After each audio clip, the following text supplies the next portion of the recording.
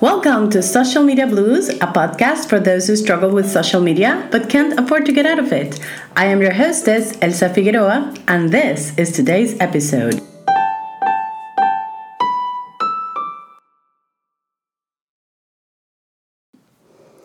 Welcome to another episode of Social Media Blues. Today is Thursday, September 26th, the last Thursday in September. Wow.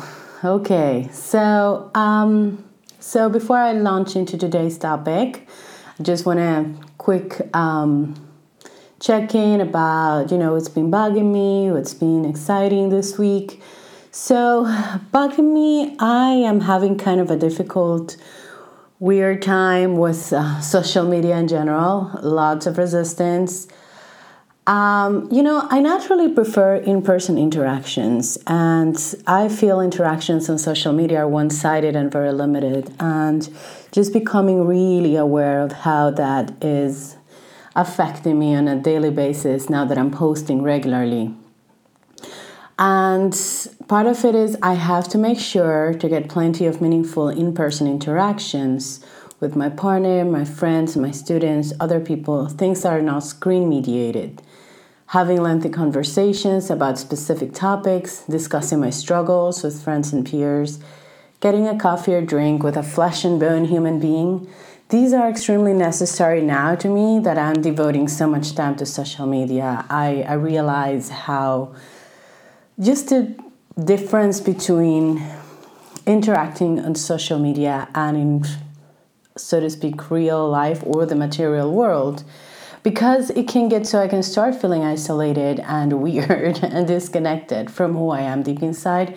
And I have to do this constant work of reconnecting with myself now on a daily basis. So what's exciting though? Well, I'm reading this book, Flow, which was published many years ago. I think it was in the 90s.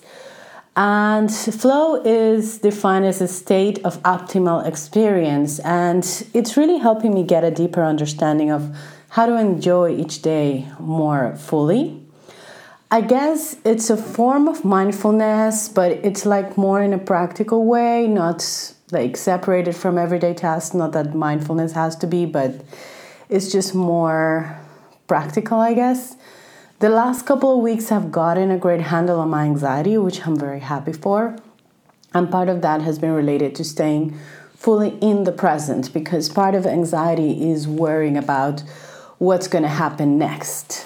And this can be caused by many factors, but usually when I get anxiety is because I am worried about what's going to happen next. And sometimes nothing's going on, but I'm just waiting for the tiger to jump out of the bushes, or that weird email from a client or something like that.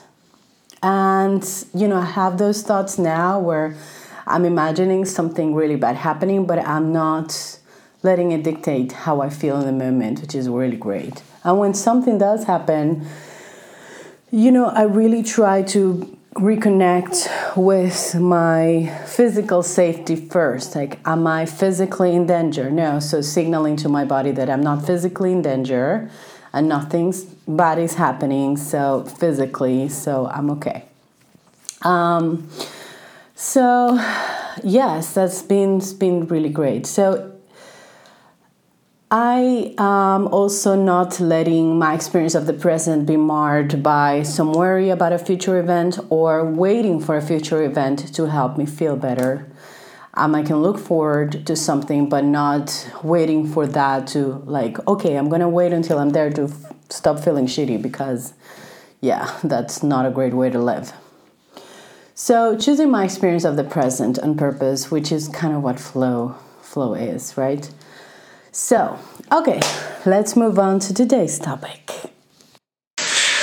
There's nothing quite like being in a room full of people like this, where all of you are giving your attention to me. It's a powerful feeling to get attention.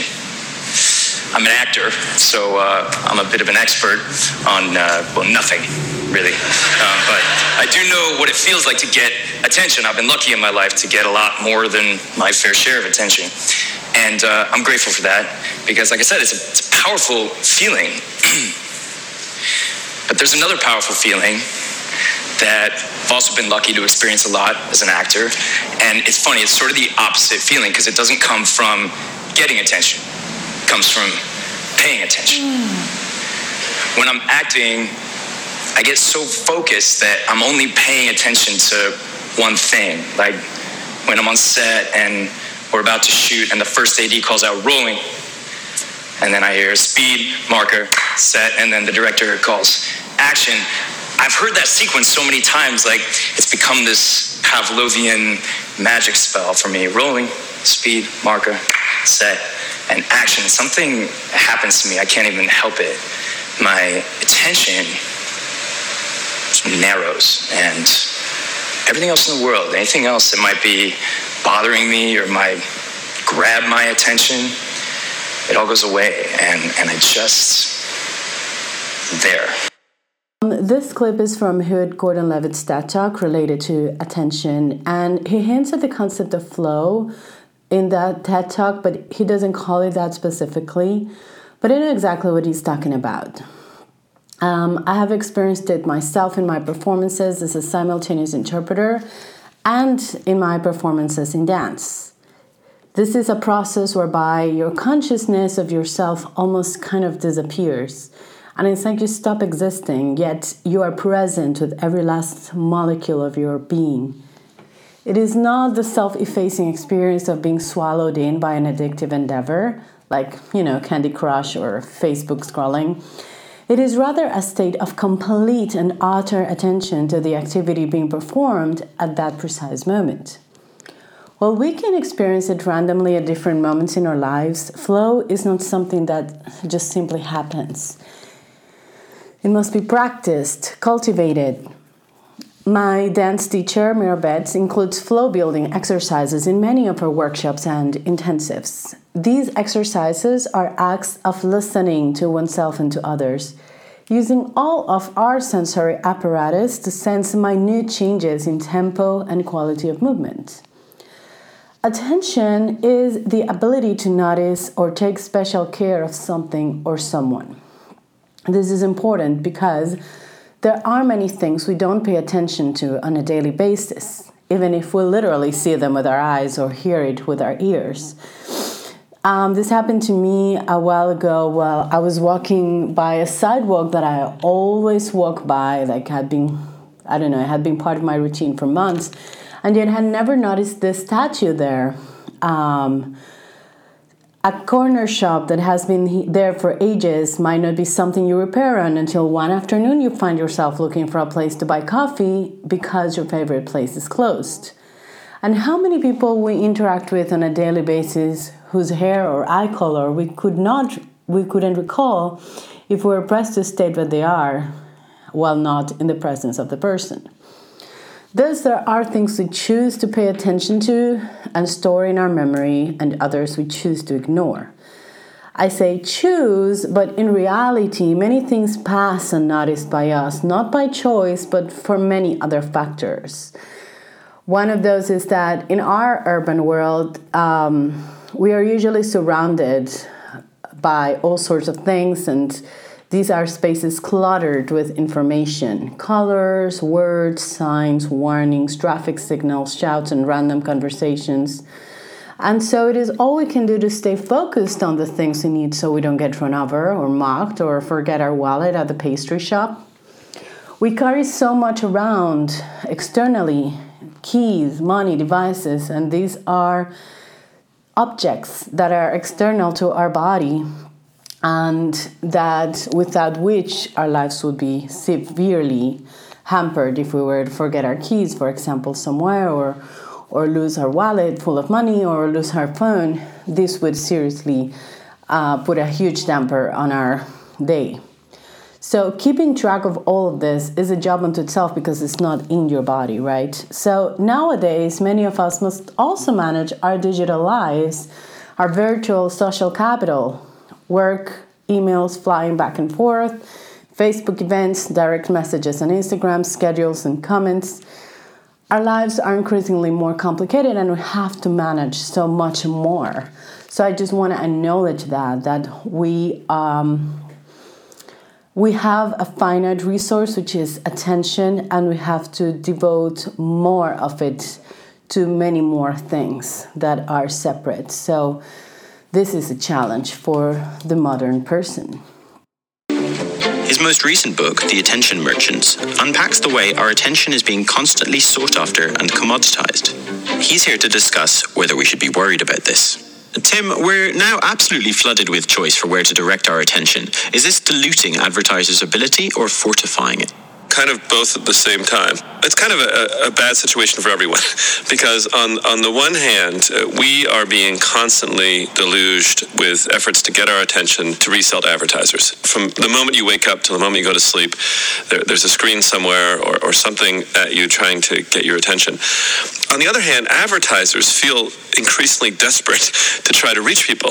You know, there's so much stock out there, and so we're in this weird race where, in fact, they're both desperate, trying as hard as ever to get to us. Our time is all used up, and frankly, in some ways, nobody's winning. It almost would be better if we agreed to watch ads for 20 minutes at the beginning of the day and then had the rest of the day to ourselves or something. Obviously, people try to avoid ads all the time, and so the advertisers get more desperate. So we're kind of locked in this terrible situation, which the result is, I think, just a lot of draining of mental resources. And not even for that much money. You know, this is part of the economy, but it's not a huge part of the economy. But it, I think, has had a huge drain on frankly, our human resource, us. So my personal concern with attention began more in my search, not for increased productivity, but for ways in which I might develop a more ethical approach to content production. I see myself as a content creator, like I've mentioned before, someone who is regularly developing visuals, photos, captions, copy, videos in an effort to promote my creative projects and put them out there. As a content consumer, I follow the people I follow for different reasons. Because they are a peer or friend, for networking reasons, or because they are a creator whose work I enjoy and want to support.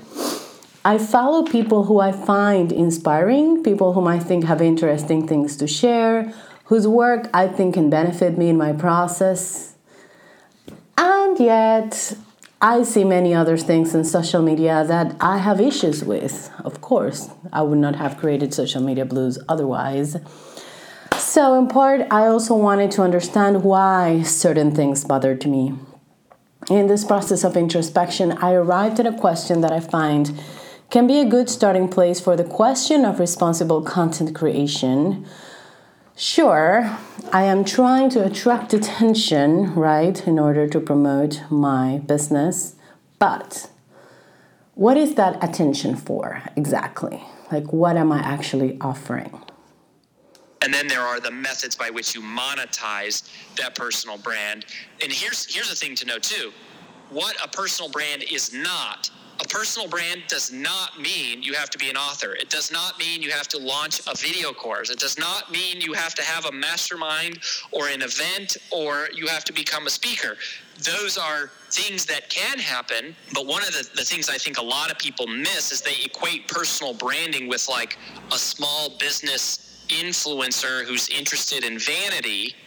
And they completely miss the fact that it's like, no, you can use the personal brand to just drive awareness for the thing you already do every day. Social media is a space for communication, but as I am the one posting, curating my feed, us as individuals, right, we're the ones posting and curating our feeds, it is also a space where vanity and narcissism can easily flourish. A beautiful girl posts pictures of herself, well made up and wearing a cute outfit in beautiful locations. Her feed is carefully calibrated and curated to produce a specific effect. People compliment her, comment on her posts, say how beautiful she is. There is nothing wrong with posing for a beautiful picture. Of course, I do it. But the individual must be careful to ensure that social media does not become a form of self-validation. This can be achieved by asking, how do I feel right now? Am I feeling rejected, dejected, underappreciated? Am I then posting this picture to feel better about myself? So I must admit I have a difficult time with this topic because I don't want to criticize. I don't want to come off as if I'm criticizing anyone for posting pictures of themselves or whatever. I mean, it's fine. It's just that I have seen the effects it has had on myself and other people when you post a picture that you're really proud of and then nobody comments or likes it. And I don't particularly like that power that social media has on a person's self-esteem and how they feel about themselves. I think it's really dangerous, especially for women and young girls. And it's just not helping us become strong, self-confident women. Even if you're getting appreciation and positive, reinforcement, because then it's like, okay, so people respond positively when I post these types of pictures and, when I look this way. So again, it just kind of creates this link between physical appearance and, positive experiences with other people. So that's the kind of power I'm talking about that I really don't think is healthy. But, social media has become a bit of a necessary evil in my life. Sometimes the more I post, the more disconnected I feel from others. I try to distance myself from it, reminding myself that I post often in order to promote my business and attract people to it. Getting people to come to events is hard work. I had no idea how much work it is. This is in many ways the skill that I am honing right now. It is one thing to sell your products and services online for people to purchase and utilize online. It is quite another to promote paid dance and yoga classes and manage to convince people to put their lives on pause for an hour or two and drive over to my studio.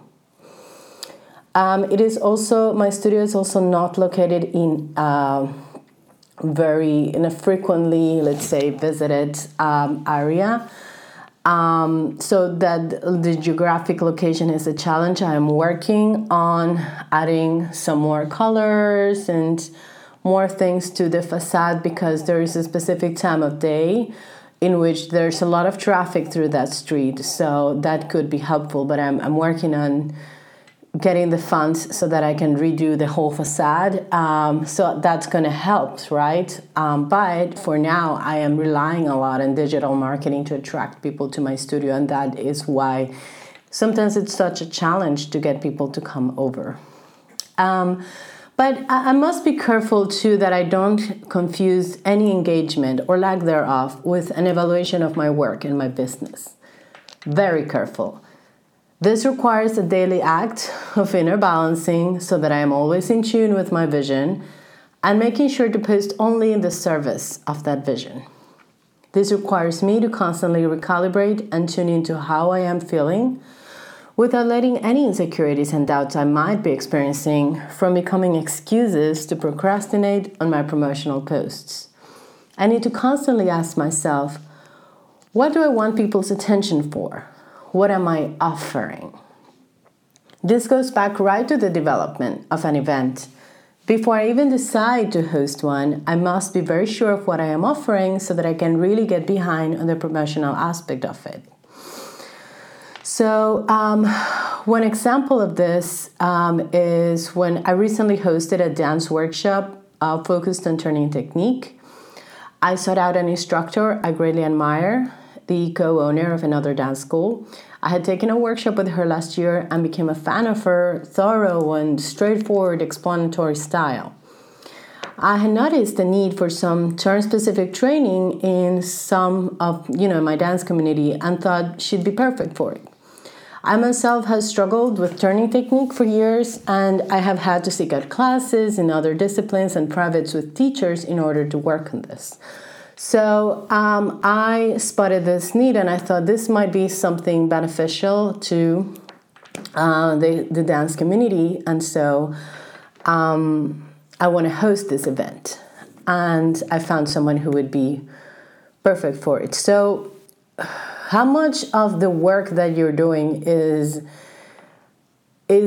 aimed at developing your own vision and goals, and how much of that vision and goals is related to feeling better about yourself, or, some sort of vanity project, right? So this is very important for me as a creator, business owner in the world.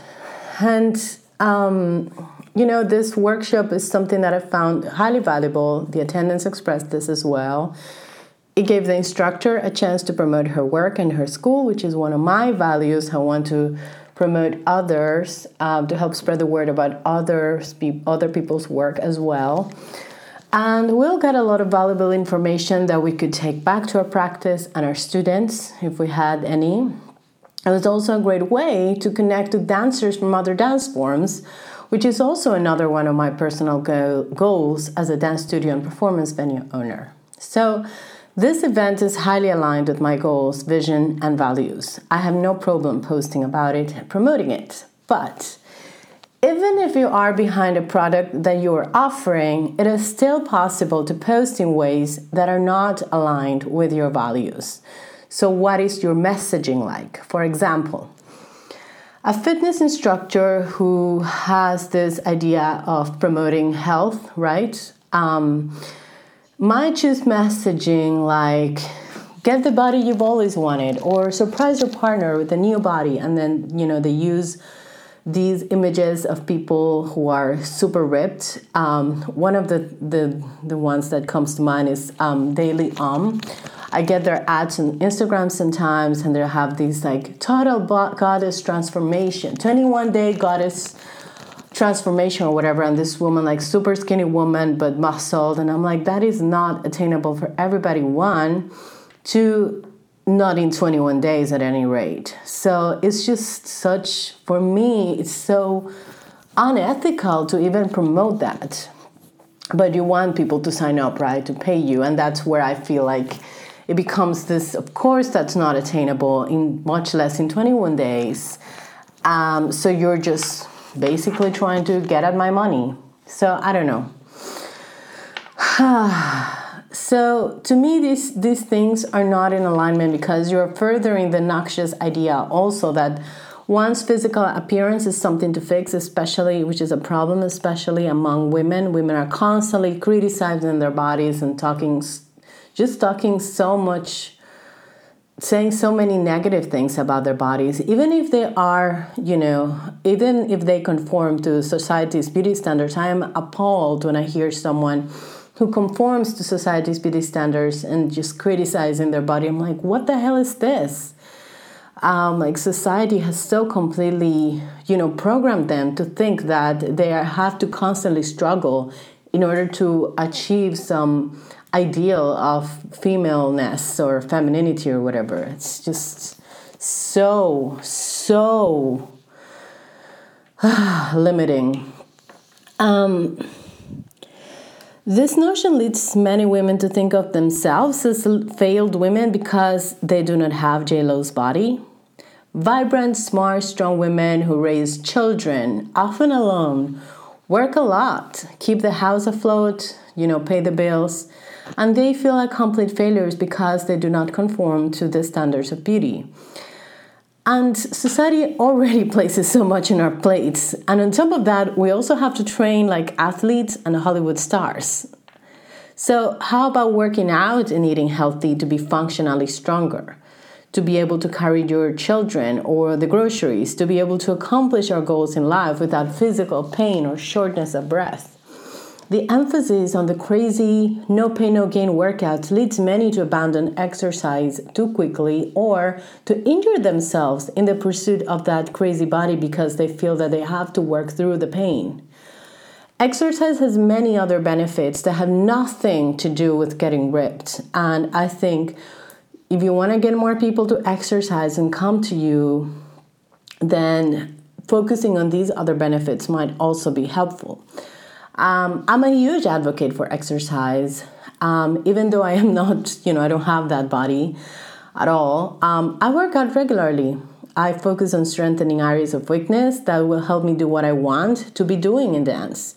I also exercise because it helps me manage my anxiety. I like going to the gym because a lot of the work I do happens in my home office or alone in my dance studio. So it's a chance to get out and see and talk to people. But if I were focused on getting ripped, my experience of workouts would be vastly different, and it has been in the past. And it was kind of self-destructive and unhealthy.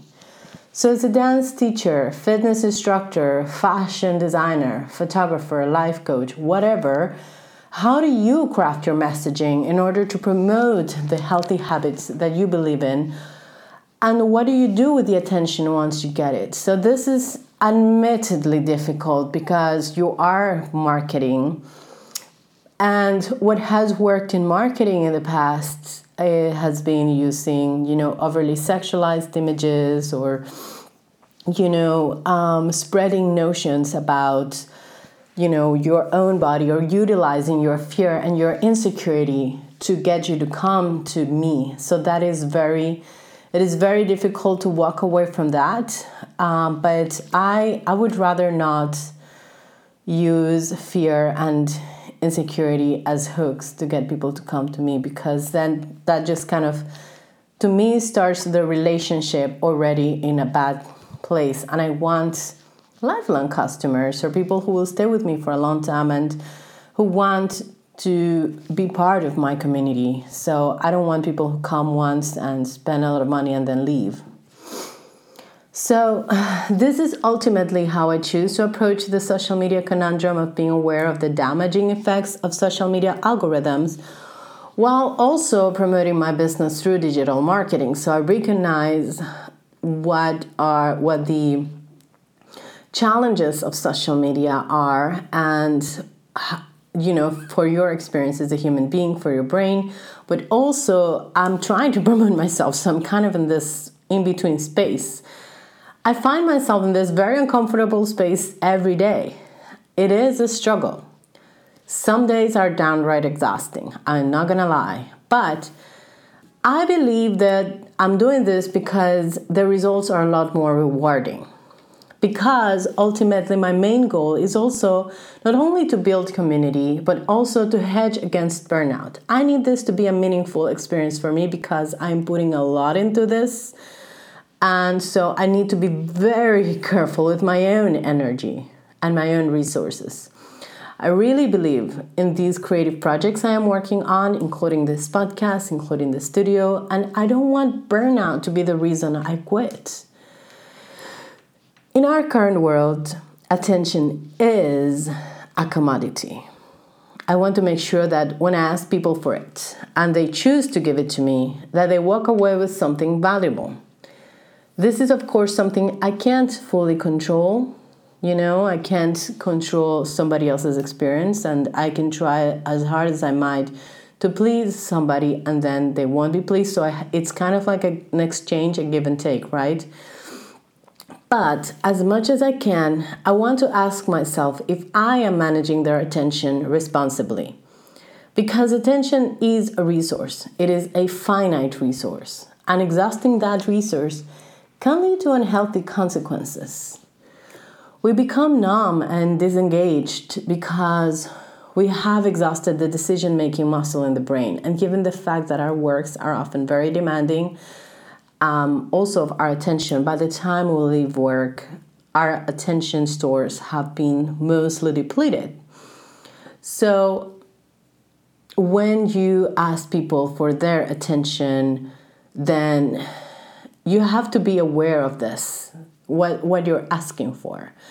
And, once we have exhausted that ability to make decisions and pay attention to things, we become unable to sit through dinner, for example, with friends without mindlessly scrolling through pictures, or we lose our grip on our external reality and become obsessed with managing our social capital online because that is what makes us feel good about ourselves.